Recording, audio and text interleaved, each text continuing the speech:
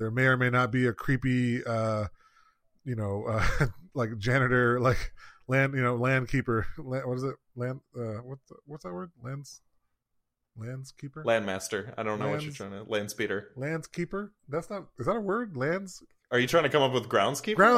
Groundskeeper. There's a groundskeeper. Damn it. That's going to be in the blooper reel.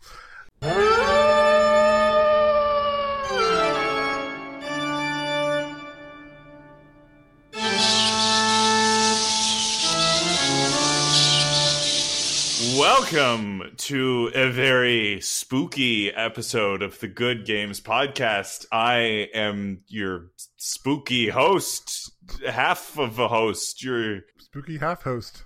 Yeah, James, and the other half. I'm Spooky Leo, I guess. Yeah, there it is. We're so spooky. Ooh. And we're spooky because at the time of this recording, it is a Halloween-ish time. Mm-hmm. And today we are going to be talking about our favorite horror games and a horror classic, Resident Evil. Just to be clear, you said your favorite horror games? Yeah. Horror. Yeah, horror. Yeah. Horror. Yeah. Like the female prostitute. Nope, not horror. No. Oh. Okay. You wanna get straight into our Resident Evil discussion? Let's do it. I kind of had a question about this. Okay. What's your question? I got an answer. I realized towards the end of our last episode when we talked about what we would be talking about next episode, which is today. Yep. You were talking about the game that we were going to discuss, Resident Evil. Yep. It seems like we may have been thinking of two different remakes, but I didn't bring it up because I thought it would be funny to just like have this episode and maybe be thinking about possibly two different games. But okay, so you got your original Resident Evil, right? For the PS1. Right. And you got your 2002 GameCube remake. That's one remake, yeah.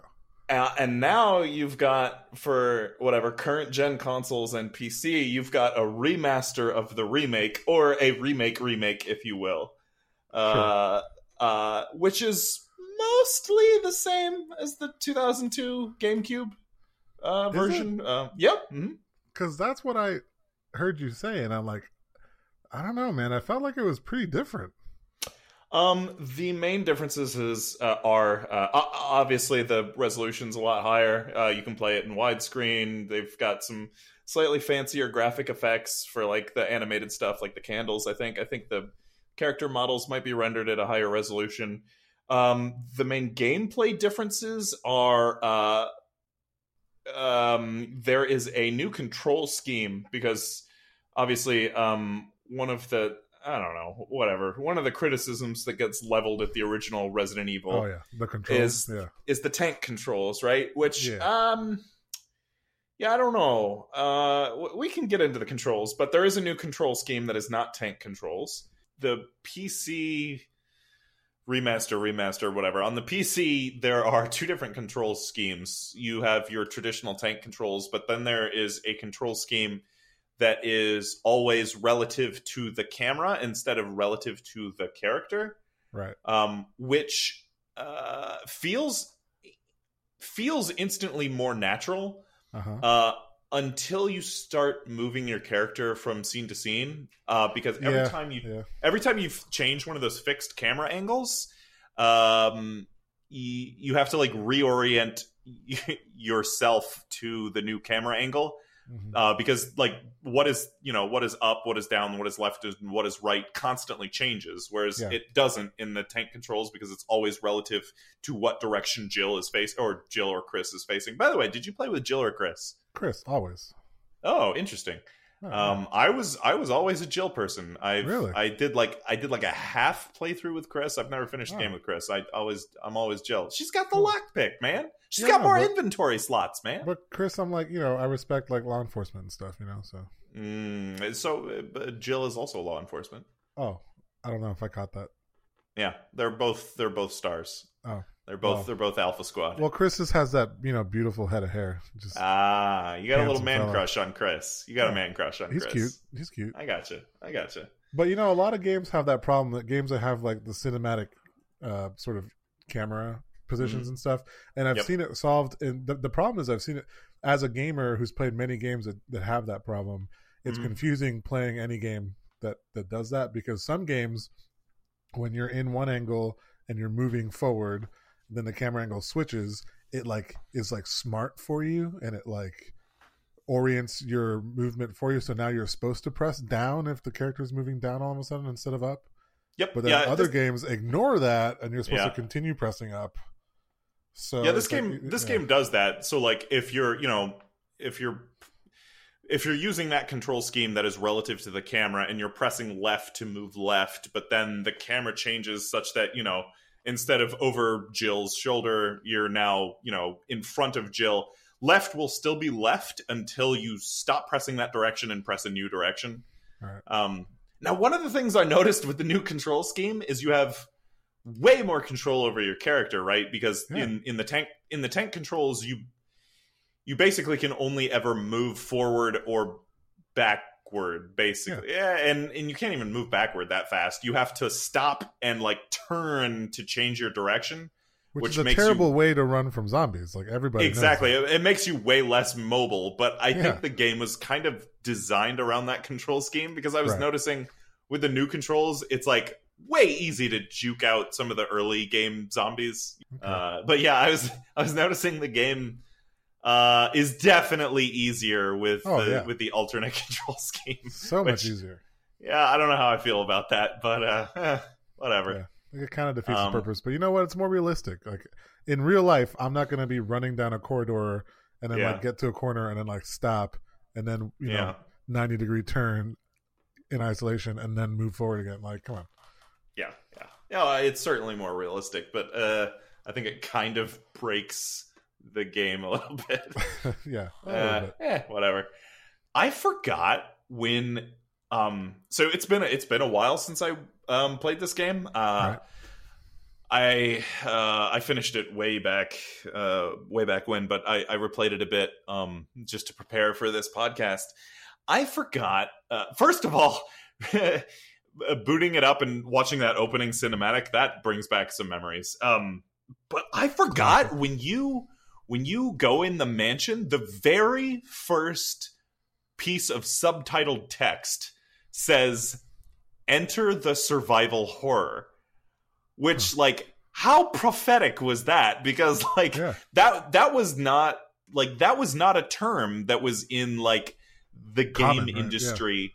Yeah. That was not a term in the game industry until survival and horror was, but combining those two, survival horror, that was not a thing until Resident Evil. Yeah. And I mean, there are other horror games that have survival elements that came before Resident Evil, but this in a lot of ways was the first survival horror game, or the first popular survival horror game. And I forgot that that term, survival horror, that's where it comes from, is the opening of this game. Right. The father of all survival horrors right here. Yeah, I totally forgot about Enter the Survival Horror, and how forward looking, or how whatever prophetic that was, because I mean, obviously Resident Evil spawned a bunch of copycats, and has obviously influenced a lot of other games, just a lot of other survival horror games. Man, this game is I guess it's one of those weird games that's been just remade and re-released so many times. It's just kind of always been around, but just kind of a classic every video game education course should have Resident Evil somewhere in there. Classic game. If for no other reason, just than for the level design and the atmosphere. You brought up the original Resident Evil, which I think is kind of what everyone thinks of, or what most people think of when you say a Resident Evil. I think weirdly the remake, the GameCube remake, or the remake, whatever you want to call it, they're mostly the same game. Yeah, is kind of forgotten about. People tend to forget about this game, which what I'm about to say might be blasphemous to like hardcore Resident Evil fans. I think the remake is the objectively superior game in every way to the original PlayStation version. Yeah, I mean, you're not wrong, but this is tricky with remakes, because I'm definitely in that camp of people who kind of forgets about the remakes. Like, that's why we had this whole conversation of like, it's just been remade so many times. I don't really remember the remakes, but I always remember the original. Right. Part of that is probably just admittedly like nostalgia, and you know, the origin thing is always just a little bit more memorable. Because I would definitely agree that like in every other way, I mean, I just talked about the controls, you know, the remakes and everything are going to be better, just from a technical perspective, I guess. But I don't know, man. Just I guess I kind of see them all as like, you know, separate games, but also one game. You know, it's getting deep. I'm not high enough for this conversation yet. Yeah, I don't know. I think there's a pretty what the remake offers. I mean, the main thing it offers is the substantial visual upgrade, but the like audio visual presentation of the remake is really what sets this apart from the original. I mean, a lot of when you think about the original Resident Evil, you think of like the super cheesy stuff, like the cheesy live action stuff, and the super cheesy like, oh, Jill, why don't you, the master of lockpicking, take this lockpick? Like the terrible voice acting. Yeah. Resident Evil, the remake, has repurposed a lot of those scenes and rewritten a lot of those lines and re-delivered a lot of those lines much more convincingly. I still forgot how like campy this is. Like, it's still like kind of campy zombie garbage, but like I don't know. It's just zombie camp, right? Like it's I don't know. It's campy, but it's still it's campy without ever getting cheesy, you know? Right. Does that make sense? I guess. Because like the original one was, you know, super cheese. Yeah. Cheese galore. Yeah. I wanted to compliment the remake for keeping the spirit of the original intact, but you know, taking out a lot of the cheese and replacing that with more tension and dread, I guess. Sure. I mean, that's definitely worth noting. That's a good skill. Very good remake. On the subject of remakes, maybe one of the best video game remakes ever. I can't think of any other remake that's better than this one. Because sometimes with all these remasters and remakes, sometimes the creators, they get really focused in on one aspect of the game, and they don't really understand what the total package of what made the original so beloved. This is like a case of, no, we totally understand why the original was amazing, and we're going to expand on that, right? Because the remake offers that big visual upgrade that really just amps up the dread and the tension of the game. But one of the smartest things the remake puts in that was, I'm pretty sure, not in the original, and whatever, if there's any hardcore Resident Evil fans listening, you can correct me in the comments if I'm wrong about this, but the remake adds the Crimson Head zombies and the ability to burn bodies. So what happens, what makes this game, what I think makes this game so great is you have this big non-linear mansion that you're in, right? And I say it's non-linear. You're going in a room, you get a key, and like, oh, maybe this is a key to one of the other rooms I previously was in. So there's a lot of backtracking, walking back and forth between the hallways. In the remake, they add zombies that can come back to life, and when they come back to life, they're twice as fast and twice as strong. These are known as the Crimson Head zombies. Oh god. Now, in order to prevent Crimson Head zombies from appearing, you can, if you're lucky enough to get a headshot on a base zombie, then they won't reappear as Crimson Heads. But also, you can burn their bodies. But there's a whole bunch of strategic decisions you have to make.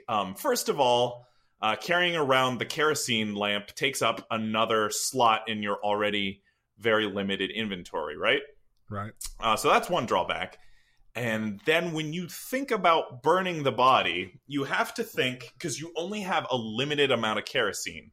Right. There is a finite amount of kerosene in the game, and there's a finite amount of kerosene you can take with you in your whatever, in your kerosene canteen, whatever it is. A lot of finites, really. Yeah. And there's a lot of finites, like you just said, and that's kind of like, people think of like, oh, this is like a horror game, like a survival horror game. Like, that's where the survival is in this game. Because you think of like modern survival games, and it's all about, these resource managing. management. Yeah. Yes, and that is so much of what Resident Evil is, and specifically the remake is, because you have to really think, like, is this worth my kerosene to burn this body? And am I in a location that I'm going to be coming back and forth a whole lot in? Am I in like a main hallway? Is it is this a smart decision to burn this body, or am I in a corner of the mansion that I'm probably not going to return here too much? But the enemy placement and the layout of the mansion is such that you're constantly making those risk reward decisions. That's definitely a really good and interesting part of the remakes, but I'll give you the flip side. It's a double-edged sword. Yep. And this is coming from a guy that we've talked about this briefly in the podcast before, but I'm a big guy, I'm a pretty manly man, I shoot guns and I like sports, but but one of those is more true than the other. Yeah. Whatever. I don't like traditional sports, but I like sports about self-defense. So that makes me even more manly. All right. Right. Okay. Yeah. And so, I do Brazilian jiu-jitsu, I can defend myself, but, and it's not so much with movies and stuff, but with games, I just like to cower under the table whenever anything remotely scary comes up. And that's just because I think it's because I'm just so immersed in games. I immerse myself and I believe I'm the character, So saying all that, when the first time that one of those crimson zombies that runs faster and everything, I was not expecting that. So I had played the first game many, many times, and I was like, these zombies are slow and they're stupid. And then that happened, and I shit my pants. And then there was like a time. So the other thing about those zombies is you can hear them, right? Like their steps are very loud, and they're very they're very specific pacing that shocks you, and then you're like, oh my god, it's one of those, And there was a time where I was just at the foot of some stairs, I forget which part of the mansion, and I could hear the zombie running, but I couldn't tell where it was. Oh yeah. And it was, the pathing was such that it was never coming on screen, but it was always running, so I could always hear it in the room with me, but I couldn't figure out where the fuck it was coming from. And I just didn't move, and that was the end of the game. I just stayed at the foot of the stairs and didn't play the game anymore. So on the flip side, as cool as that game mechanic was, it also causes us, horror game phobics to quit. So yeah, no, it's this game is really, really tense, especially I mean, basically we're playing a game that's 15 years old. If you consider, the remake came out in 2002 and the original was 90 something. 95 or something. Yeah, I mean, this game is old but still so tense because first of all, those fixed camera angles, like you said, camera angles, man. There are times when you can hear the zombie but don't know where it is, and that's so tense. And especially the sound design in this game is so good. The visuals and the sound design really are just spectacular. The mix of really intense kind of ambient noise. I think of the foyer. It's one of the very first rooms you go into with the fireplace. There's a grandfather clock in there, and it's just making this ticking noise, this tick, keep me out, man. Like that. But then the next room you go in is just silent. The mix of the just pulse pounding intense ambient noise with silence is like, that's so effective in building dread. Like, oh, it's so good. There's just so many tricks this game pulls that just like, God, really put you on the edge of your seat. Very good. So yeah, how far did you get with this? I don't want to like spoil a bunch of stuff that you potentially hadn't seen. Oh, okay. Well, going back to my whole, barely touch horror games with a 10-inch pole, I have never officially finished any Resident Evil, maybe. Okay. So, and at this point, I never will. So, feel free to spoil, and that's fine. I have no interest in really playing horror games. Well, I just wanted to comment on some of the like really good, really good scares this game has. So let's talk about it. I think one of the infamous. Did you get to the dogs in the window? Oh yeah, of course. That's classic scare. And I forgot, because everyone talks about you're walking through the hallway, the dogs break through the window, and it's a loud noise, and it scares you, and you have to. I forgot that jump scare is totally telegraphed. The first time you walk through that hallway, the glass just kind of breaks just a little bit. Just a little piece comes out, and you're like, "What the hell was that?" But if you don't make a mental note of that, like, then you forget the next time you come through the hall that's totally telegraphed. But if you kind of made a mental note, you I don't know, kind of know that it's coming, right? And the other thing was I forget what the name of the exact name of the enemy is, but the one that busts down the doors. Oh my God, I hate those things because kind of the pacing of Resident Evil is such that every time you open a door that can be opened, there's 3 or 4 second scene where the camera kind of approaches the door and the door swings open and the camera kind of goes through the door. It's kind of this little cinematic, and it kind of allows you to take a deep breath, like just a second before you go into the next room and the tension starts ramping up again, right? That dynamic is kind of flipped on its head when you get towards the end of the game. There are enemies that when you approach a door will make a really loud noise, kick down the door, and just be immediately in your face. So you're expecting a kind of like, you're expecting like this exhale moment, and then like, oh my God, like this like thing is right in my face. All of a sudden, like, it's just the way this game plays with. Man. Yeah, but this game is really good at them. I hate them too. I hate them too. But this game is really good at playing with the whatever ups and downs of tension. This game manages its level of tension really well, and with all the effects that we talked about earlier, with the camera, with the sound.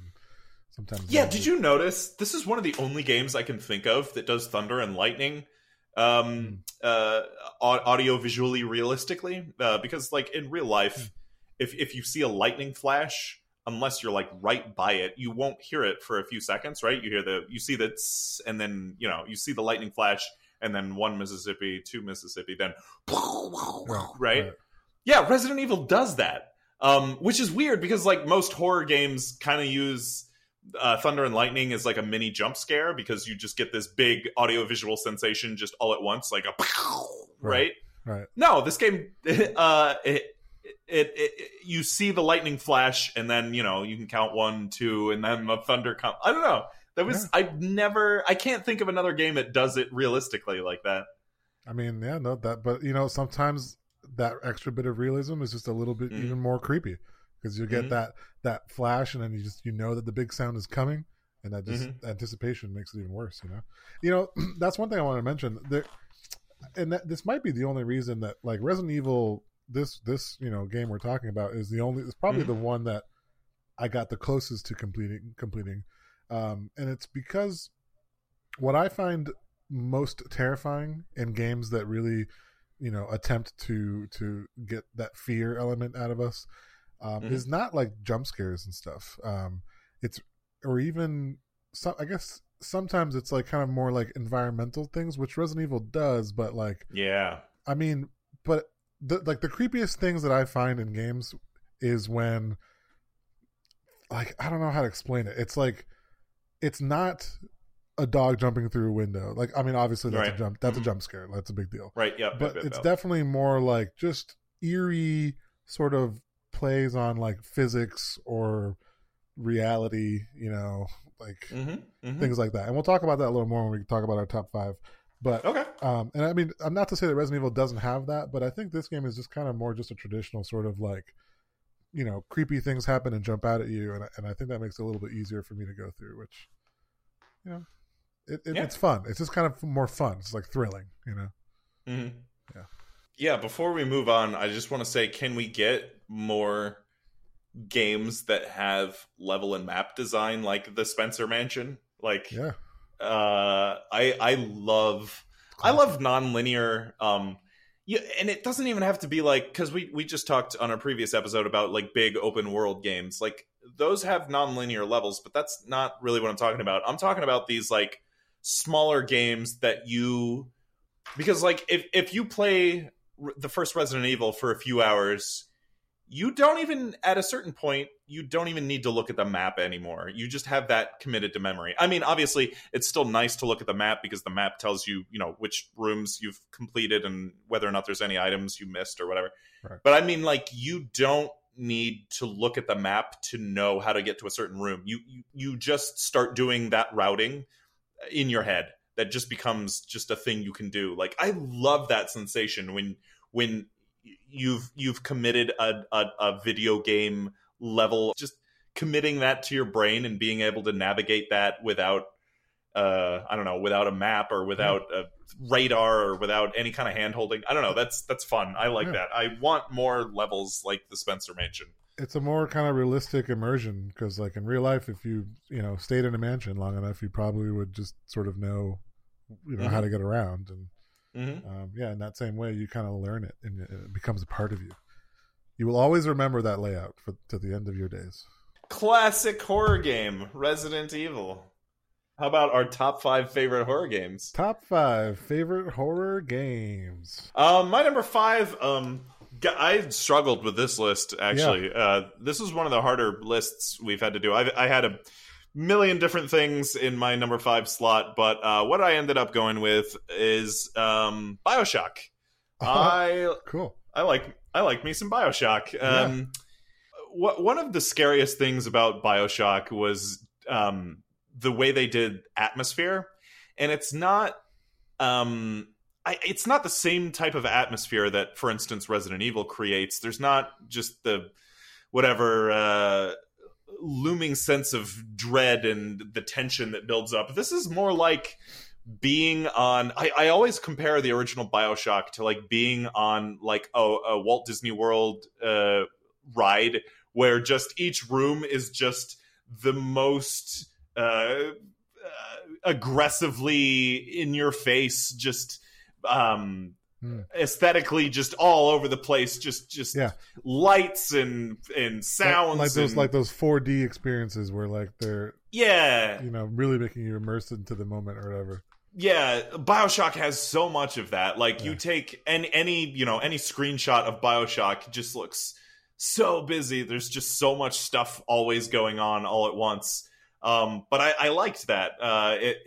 It never felt overwhelming, even though there was always so many different things to look at and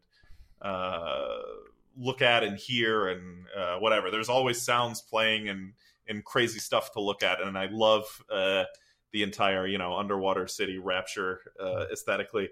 The other thing, the thing that always stands out to me about BioShock, the thing I remember that always got me, and it's not even truly a jump scare that's in BioShock. It's just a like surprising thing that freaks you out. And if this happened to you, you'll know what I'm talking about. It's the doctor in like the medical area early in the game. Yeah. So what happens? And apparently this doesn't happen to everyone. Okay. But there is. Oh, I should have looked this up. before I started describing this. The But doctor's I'm going to one, try like, to... You get into almost like a boss fight with the doctor, right, or something? Or they're working on someone. Yeah, I'm going to try to describe this from memory, and hopefully people will know what I'm describing. I remember early in the original BioShock, there's an area you go into, and you kind of wander in, and there's a bunch of stuff that draws your attention immediately in front of you, and you're kind of rummaging through the stuff. And when you spin around, the game has placed an enemy behind you who just stares there, who is like uncomfortably close to you, but just kind of stands there and stares at you and doesn't do anything. That freaks me the fuck out. I hate stuff like that. I remember, and I think it's like a scripted thing. I think that's what I remember thinking was like, oh my god, that's so clever, because the game draws your attention to the end of this room, right, and it's like a dead end. So when you turn around, when you inevitably turn around, there's this guy just staring at you, and I remember like freaking out and just like spraying bullets everywhere.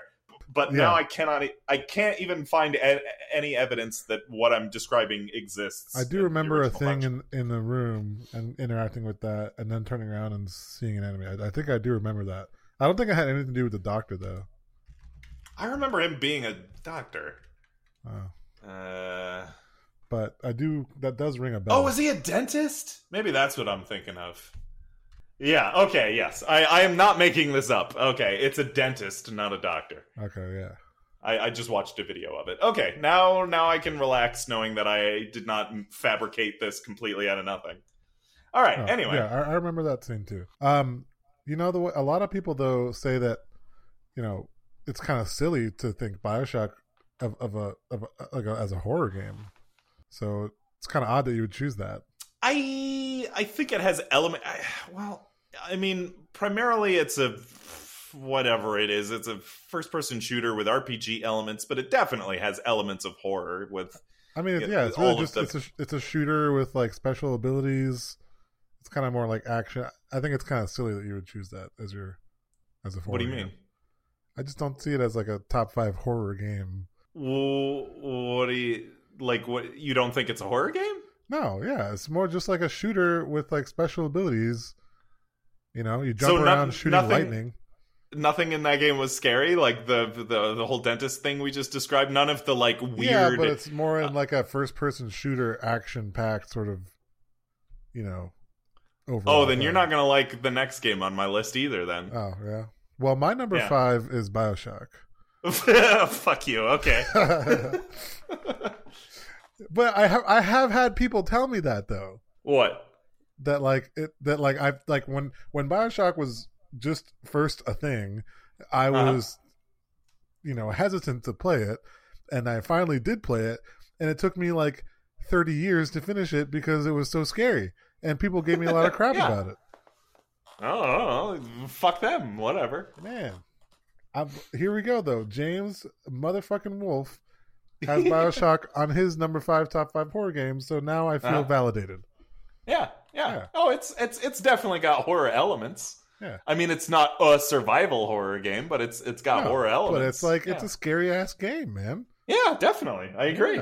Yeah. Well, that was my number 5 too, so glad we talked about it. Okay, is that all you got? Yeah. What more is there to say? All right. Number 4. Well, my number 4 is a game in the Resident Evil series, and as good as I think the Resident Evil remake is, and I think that game is a masterpiece. It is a masterclass in tension, in building tension and dread. It is a masterclass in level design. Like when you said earlier that game should be like studied as a part of like video game curriculum, I totally 100% agree. I think that game is a masterpiece. However, it is not my favorite Resident Evil game. Oh. My favorite Resident Evil game is Resident Evil 4, and I'm sure I will take flack from Resident Evil fans like, you picked the action one. Yes, I did. This game really was the first Resident Evil game that kind of got away from the survival horror roots and really kind of transitioned into being more of a bang bang action game, which kind of sent this series down a dark path, which we've only recently recovered from in Resident Evil 7. But anyway, Resident Evil 4, I maintain that this is still a very tense and horrific game, because even though, yes, you have a lot of control, you have more control over your character, enemies, individual enemies, like any individual enemy is less scary, because you have, big guns and you can take them down quickly. But there are still a lot of really tense moments in this game because, mostly because of, well, A, the atmosphere, but B, the enemy design. So even though usually one single enemy is never going to be a threat, there are enemies that can kill you in one hit, like the chainsaw zombies. That's not what they're called, but yeah, I remember those. The chainsaw. Anyone who's played the game knows exactly what I'm talking about. Or the giant potato head zombies can swallow you in one piece, and there's a couple of other zombies that can really dish out damage really quickly, and those kind of get lost because what this game loves to do is just throw a bunch of enemies at you all at once, right? And if you're not really careful with, taking enemies out quickly, or, not careful about keeping enough space between you and the enemies, the really dangerous ones can kind of sneak up on you and take you out. But also, so there's that. And also, God, there's a lot of really good enemy design in this. So I mentioned a couple of the ones that can kill you in one hit. There's also the ones that can't see and can only track you by sound, which is really great, which means A, you can't run, because if you run, they hear your footsteps.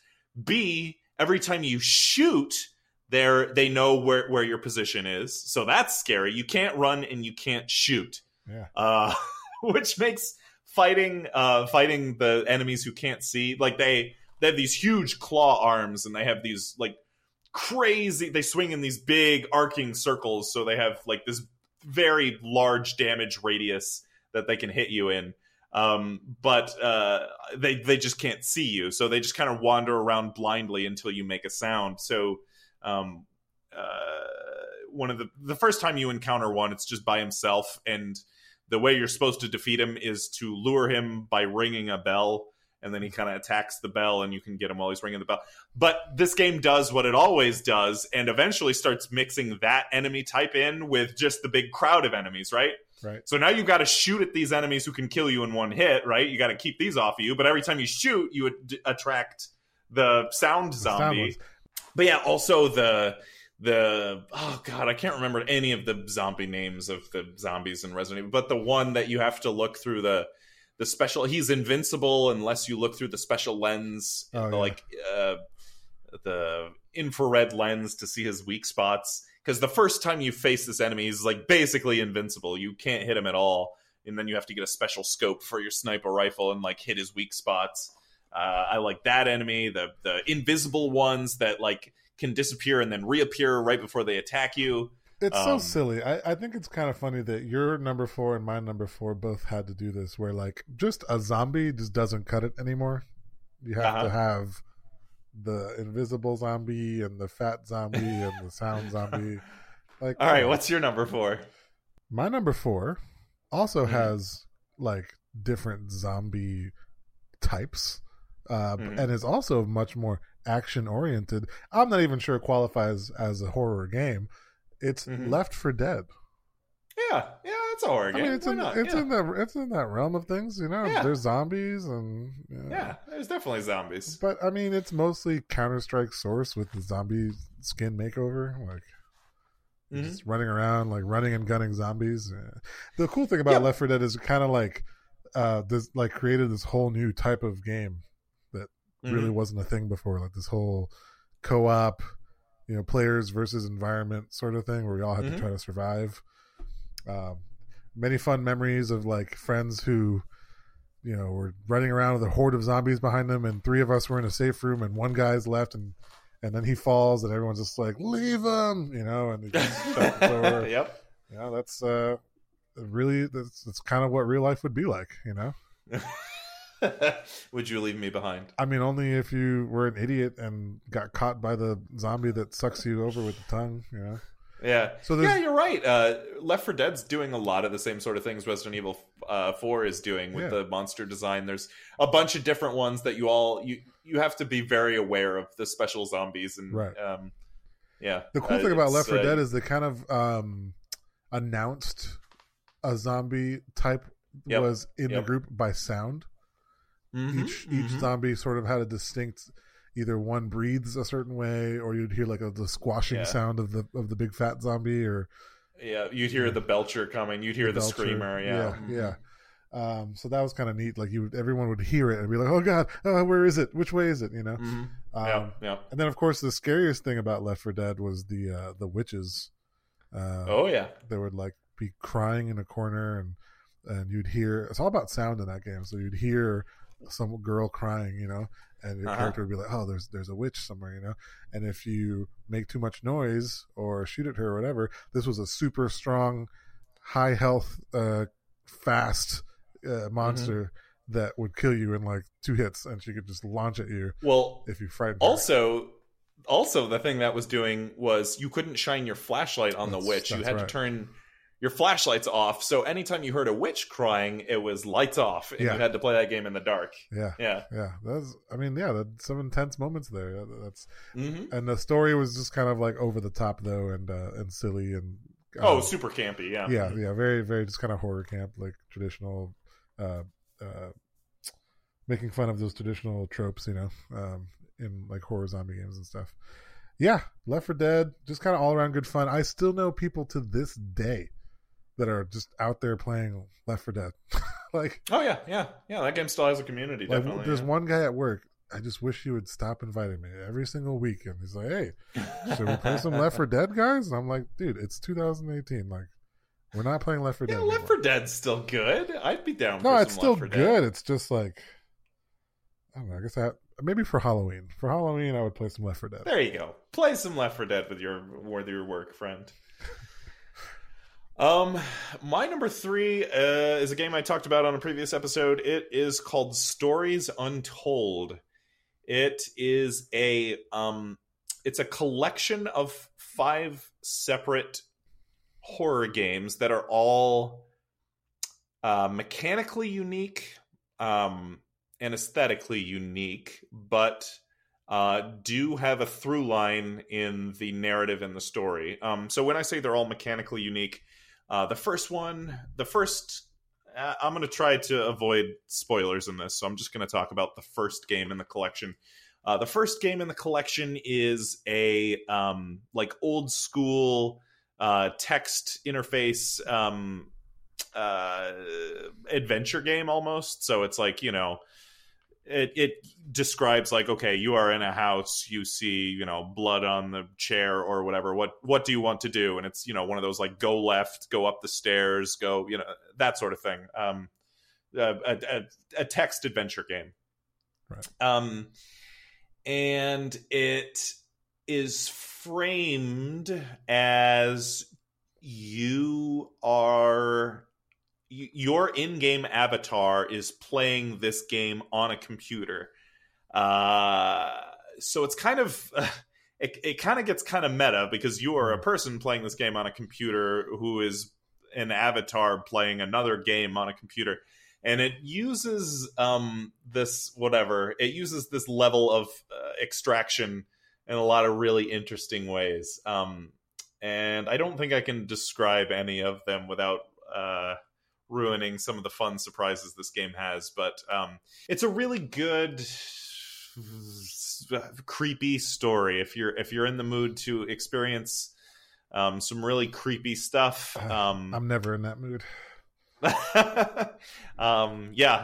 It's fun. At first glance, these games all appear to be unique and distinct, but you'll start to realize that there is a through line that runs through all of these games. The first game in the collection is called The House Abandoned, and the entire game collection, the whole collection is on Steam, and it's called Stories Untold.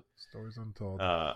Yep, it's kind of got like a Stranger Things 80s synth.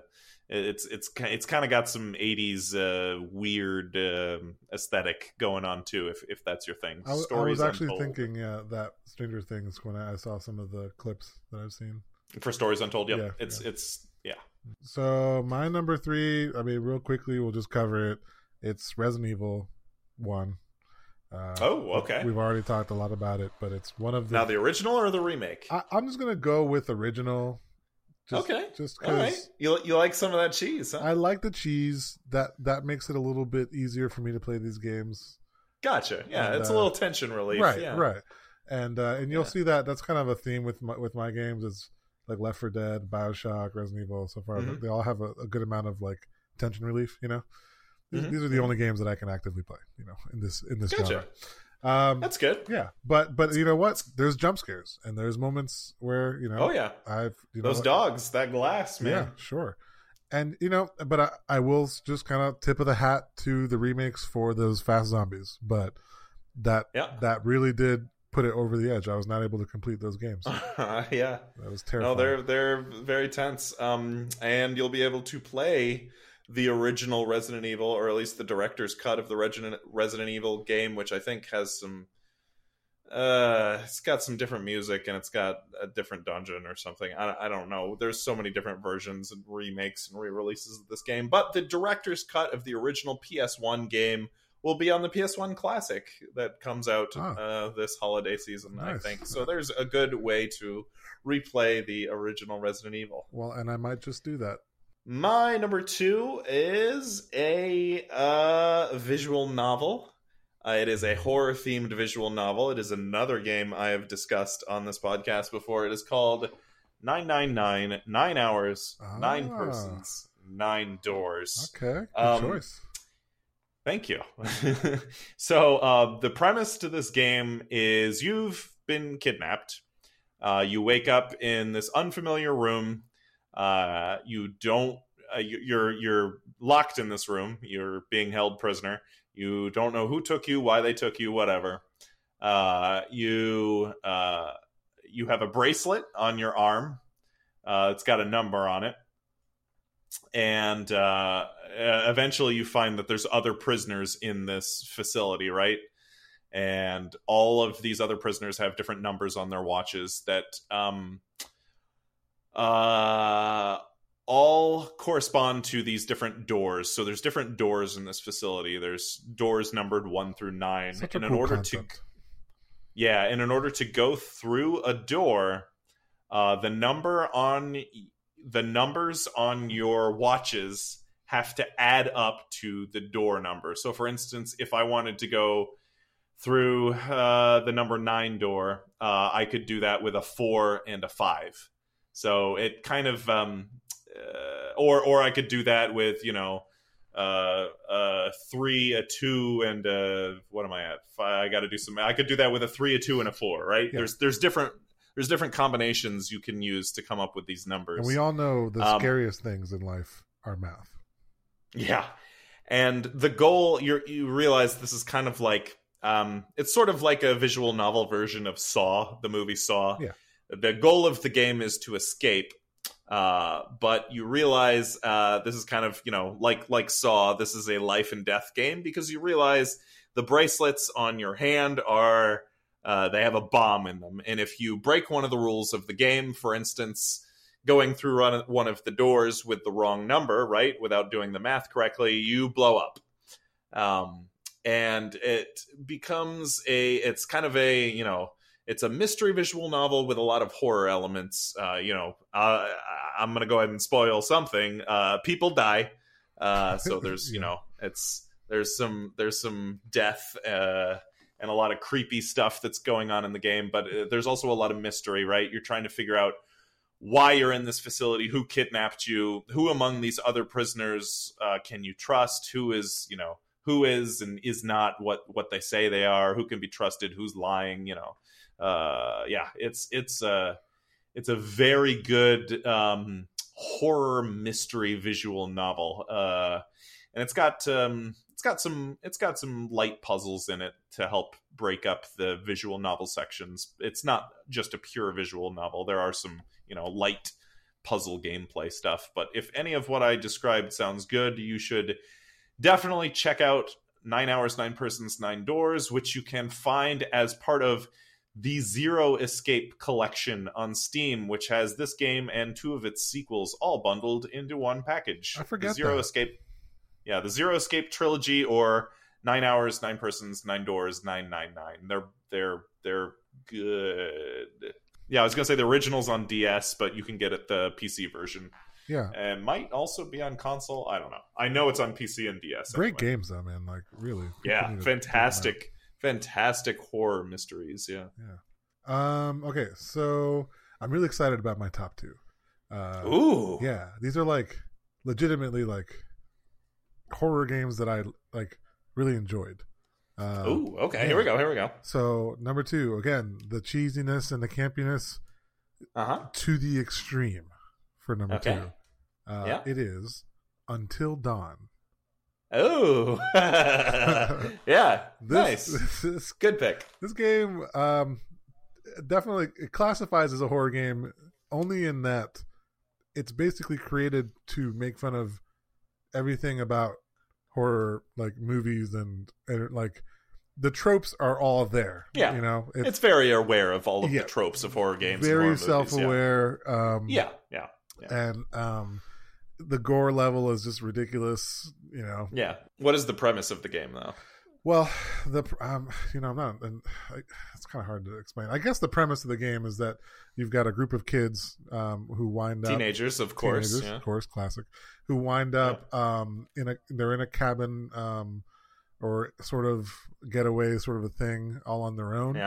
Of course. And things start happening around the cabin. People are suddenly dying or disappearing, and there may or may not be the classic like groundskeeper who is super shady looking and a creepy old guy. And so it's but there's a lot of twists and there's some legitimate jump scares, and then there's just some really cheesy gore and stuff too, and it's just all around fun, and all of that is encompassed in the whole my favorite sort of game that I like to play with my wife, where you have to make decisions on the fly, and certain characters live or die based on your like decisions. You have to just choose a path, sort of thing, out of nowhere, or a response or an action. That's a great game to play with somebody else or with another group of people. Yeah, I've found spectating game. One of the really great spectating game, to the point where I know a lot of streamers would actually make a sort of events out of it where the viewers can like quickly decide which path the streamer would take or something like that. Until Dawn, if you have not played that game, it is worth a playthrough. It is so fun. That's a good one. Great pick. Yeah. It is time for my number 1. I'm excited. Number 1 horror game. This is my all-time favorite horror game. This this is another one that I brought up on another episode of this podcast. It is Silent Hill 2. I had a feeling that's where you would go. I did not recently replay this game, but I recently watched a streamer play this game, one of my favorite streamers, and that's not something I normally do, but there's a streamer that I sort of follow, and he was playing this game, and I was like, oh, this is a great way to re-experience this game, was to watch him play through it again. We talked about how good the original the Resident Evil remake was at creating tension and dread. Oh man, is Silent Hill very very good at that. I could never play Silent Hill. That is one thing I will say for it. If you want to know if a game is scary or not, it's whether or not I've actually been able to play it or not. And that is a game I cannot play. I will say this is a game that is less big on the jump scares. There are some jump scares in Silent Hill, but that's not really... But again, it's not about the jump scares. Everything else it makes it way more creepy. This game just excels at making a really, really oppressive environment that you just know this place was just designed to freak you the fuck out. Yeah. This is way more of a, whereas Resident Evil was kind of I was surprised because I didn't really remember this. I was kind of surprised at how campy it felt, especially just because there's just so our culture is now just so saturated in zombie stuff. Yeah. And some of the camp and the zombie stuff of Resident Evil, that is where I felt like the game was a little bit dated. Just the, I don't know, the zombie camp. Like I said, nobody's afraid of zombies anymore. Yeah, Silent Hill is, I don't, from time.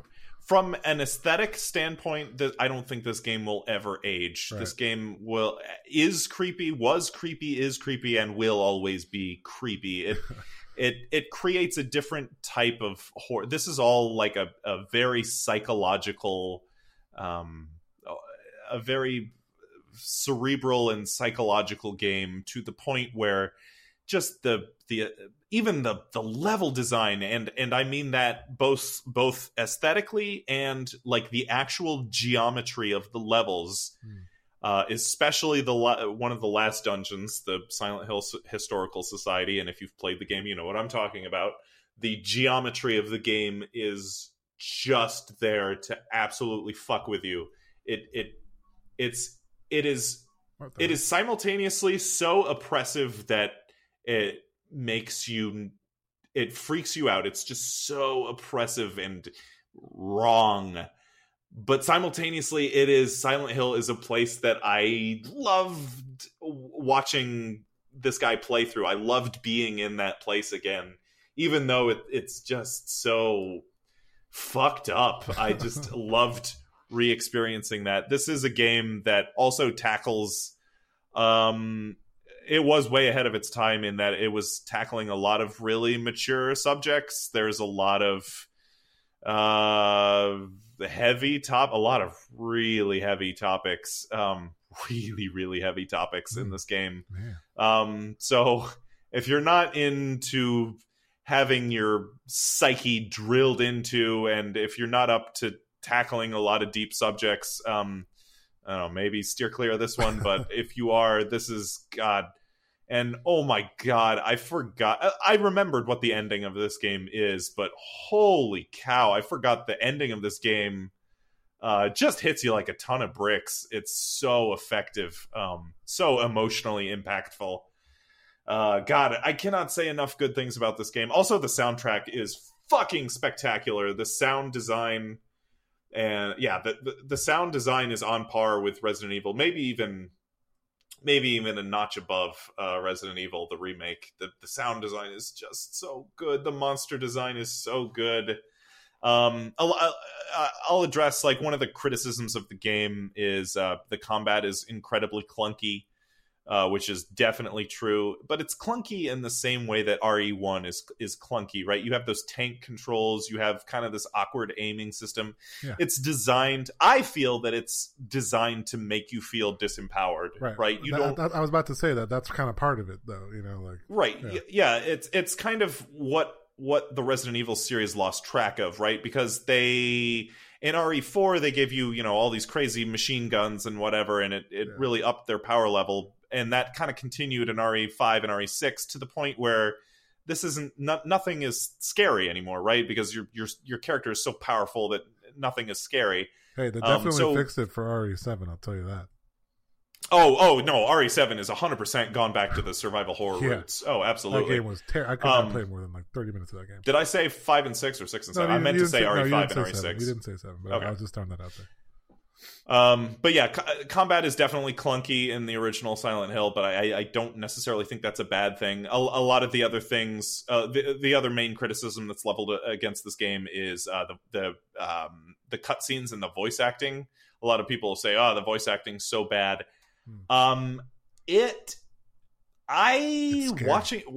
Watching this game again, I think that was an intentional choice. Right, it's so bad it's scary. Yeah. Well, the voice acting is off. Like, it's just not natural. People don't it's not bad. It's not like the actors are just like dry reading their lines without any emotion. they chop up their words, and the way the words are strung together, like nobody talks that way. It's just it makes you feel uneasy in the same way that if you've seen any of David Lynch's movies, this game is way more Lynchian than I remember it being. Also, it's the way that characters feel like, that there's really good actors in Lynch movies, but characters still feel like stilted and unreal. Right. And it does the same sort of thing in Silent Hill. The voice acting just lends it a very inhuman quality. It just makes you feel creeped out. Now I'm just picturing an opportunity to like get some creepy horror music and put it to Ryo Hazuki walking around asking people if they know any sailors. Yeah, exactly. It's like terrifying because nobody talks like that, you know.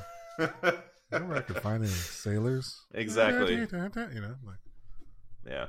Final criticism is the puzzles are the puzzles in Silent Hill 2 are kind of contrived and sometimes use really goofy logic. That is just a criticism that is just objectively true. Like the puzzles are not the reason to play that game. The puzzles are kind of goofy, and some of the puzzles are goofy and ridiculous and contrived. That's just a thing that is true. That is a very valid criticism. But everything else about that game is fucking awesome. Next time I'm in town, I'd like to watch you play this game. I would be honored. Maybe I'll even play a little bit. I can only play these games if people are like in the room with me, and if it's daytime. Right. Yeah, yep. We'll see what we can do. If you turn on enough lights at night, I think it'll be all right. Silent Hill 2, it's a fucking masterpiece. It is a goddamn masterpiece. I've heard so many good things about it. I agree with you on this. What's your number one? Oh, dude. Oh, my God. This is the scariest game I've ever played, man. Okay, what you got? Okay, the game is called Fear. Yeah, that's a scary fucking game. FEAR. Yep. It's acronyms for something. Yeah. So the interesting thing about this game is a good portion of it is a pretty standard, very boring first-person shooter. Just, dumb AI with dumb guns, and you just shoot them, and you just don't even think about it. But what that does, I found, is it pretty effectively lowers your guard a little bit, and then they throw in some really creepy fucking shit. And again, stuff that terrifies me in games is not always jump scares and everything. It's just little things, like environmental things, like just reality shifts, and like, let me paint a picture for people who haven't played Fear. So you're playing this FPS and you're shooting dudes and you're picking up, items for like, ammo or health packs or whatever they are, throughout the game. So it's a pretty standard like routine, shoot some dudes and pick up some things. You've seen some creepy things here and there. And you open some doors and then you get to one door and like you hit the action button and it like kind of opens and then it kind of shuts again. So that's odd because usually every door I've opened, it just opens all the way and I can walk through. So you hit it again and it kind of like opens and shuts and then like opens and shuts, and then like the lights start flickering and then like your HUD flickers, like where your ammo displays is and everything. It flickers at the same time as the light flickers. And then you keep trying to open a door and it shuts and opens and shuts. And then all of a sudden it opens all the way and you're just in the next room. You don't even have to walk through the next room. You're just there. And then there's a creepy girl in the corner staring at you with like dark hair like over her face. And you're like, the game just... Oh, I didn't mean to scare you that bad, dude. Oh, you scared the shit out of me. I had to cough. Yeah, that's exactly what happened to me when I played this game. I had many heart attacks. Yeah, Jesus, that's terrifying. Yeah, so it's stuff like that. Like the game just plays with like what you feel to be the normal actions in the game, and it'll just like freaking transport you. Like there's another scene where you're walking through a hallway that just seems to never end, and like, oh boy, it just goes on forever. And then you get to the door, and then you turn around and like there's like a girl like right there behind you or something, and it's just like it's just weird like mind fucky things. And I love stuff like that in games. I love that. I really do. That's my like favorite. It was so interesting, but it was just terrifying. Like, ugh, man, I cannot There's a video out there that I use to refresh my memory on some of my favorite sort of moments from Fear. It's called Fear Full Scary Moments Compilation. And that's where if you're curious about what some of the stuff I'm talking about is, it's all there. Just definitely the scariest game I think I've ever played. I don't even know why I played this game. I should have stopped a long time into it, but I played way too much of this game. It's always made a mark for me, and one of the scariest games I've played. Nice. Fear. Hey, honorable mention, Doki Doki Literature Club. Ooh, yeah, that was one of the games I had in my number 5 slot for a second. I do love Doki Doki. I almost put it down at number 5. Mm-hmm. Yep, I also almost put it there. Yeah, that's a terrifying freaking game, man. Mm-hmm. All right. You want to endorse? Let's endorse. I got some good endorsements. All right, what you got? So up here in awesome North Carolina, we've had some chilly weather. We've been waking up in the 30s and 40s and warming up to the 50s and 60s, so it's a nice kind of autumn feel. And with that time of year comes all the soups. People start making chili and making whatever other kind of soups because they're warm. I'm going to recommend a recipe today. I'm going to endorse the tomato bisque and grilled cheese combination. That sounds delicious. Have you had this? Has this been a thing for you? Tomato soup and grilled cheese? Tomato bisque. I guess. What's the difference between tomato bisque and tomato soup? Tomato bisque, right, is the thing we didn't really know about until we moved up here, and it is. Oh, what's the difference? Because everything Southern is just more fattening, right? So it's basically tomato soup, and they add just cream. Oh, that sounds amazing. Yeah, it's delicious. It's so freaking good. But then you take the grilled cheese and then you dip it in the tomato bisque, and so good. And I'm also going to endorse a specific style of grilled cheese that not a lot of people may be familiar with. And I'm going to give you right here on the Good Games podcast, I'm going to give all you 2 listeners out there Leo's secret tip for making the best grilled exclusive cheese. Here we go. Exclusive. Here we go. You won't get this anywhere else. Now, you might have made grilled cheese with your, basic Wonder Bread and your butter on the outside and your American cheese on the inside. And I tip my hat to you. That's fine. It's an amateur move, but it's good.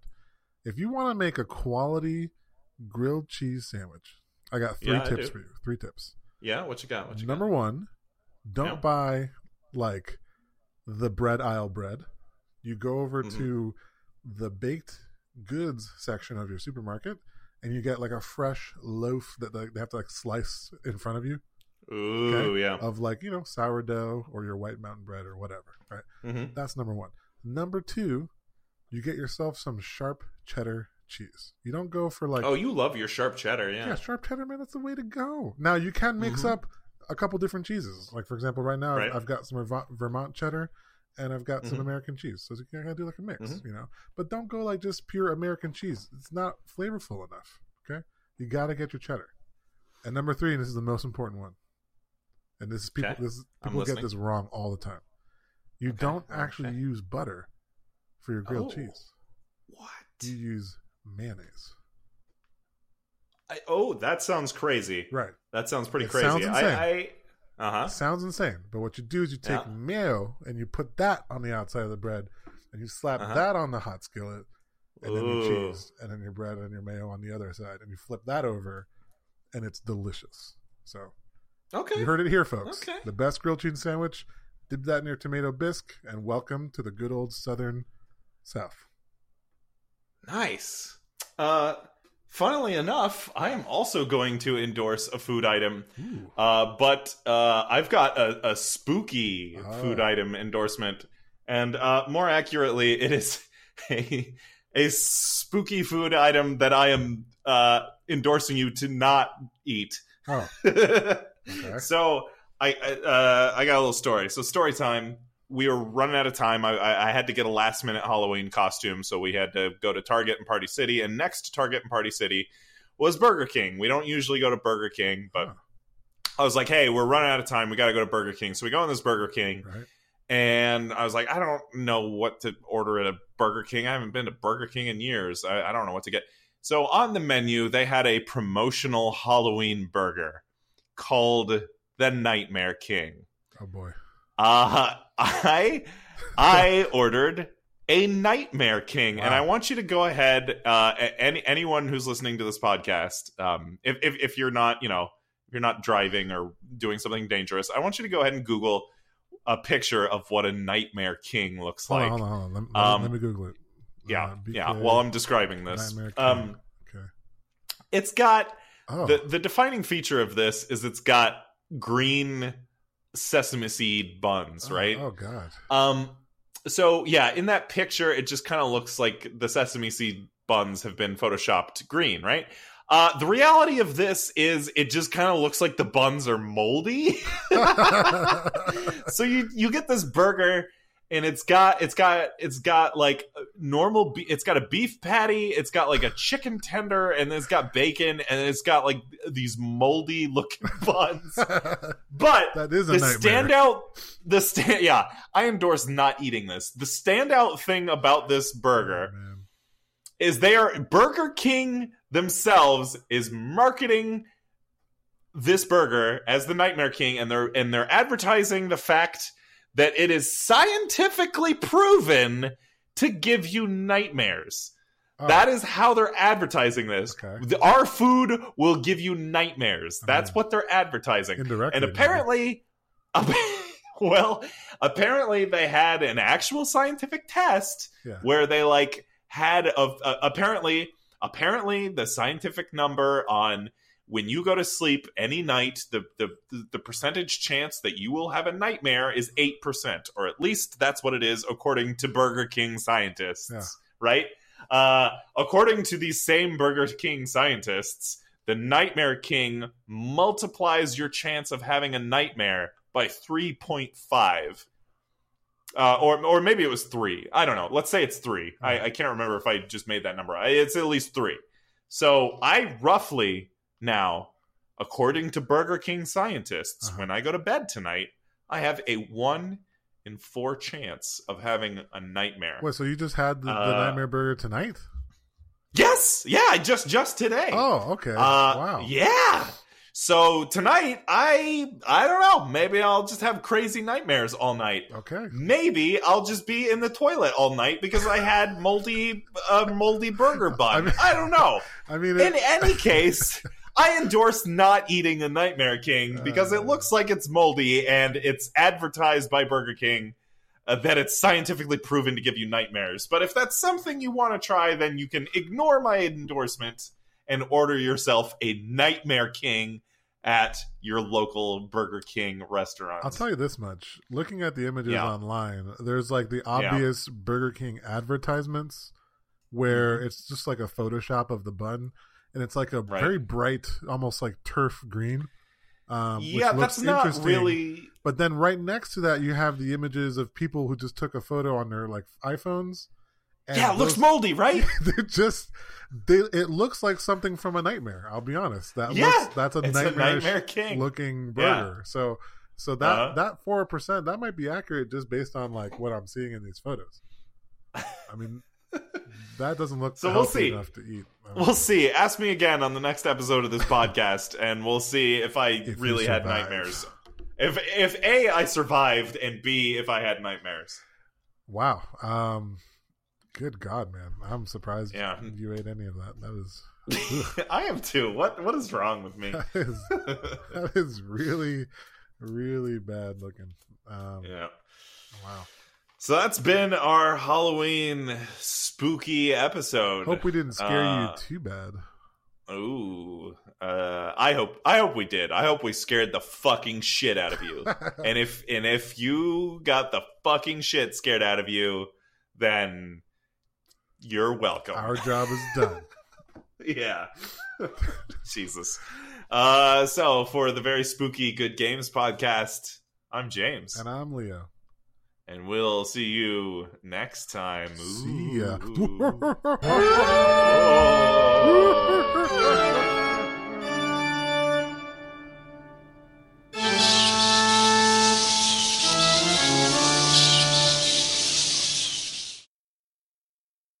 kind of like when I was trying to make fetch happen. Like that's so fetch. I don't. Is that a thing? I just thought it would stick. I thought it would be a thing, but it didn't. Ooh. Spooky. It was very spooky. Yeah.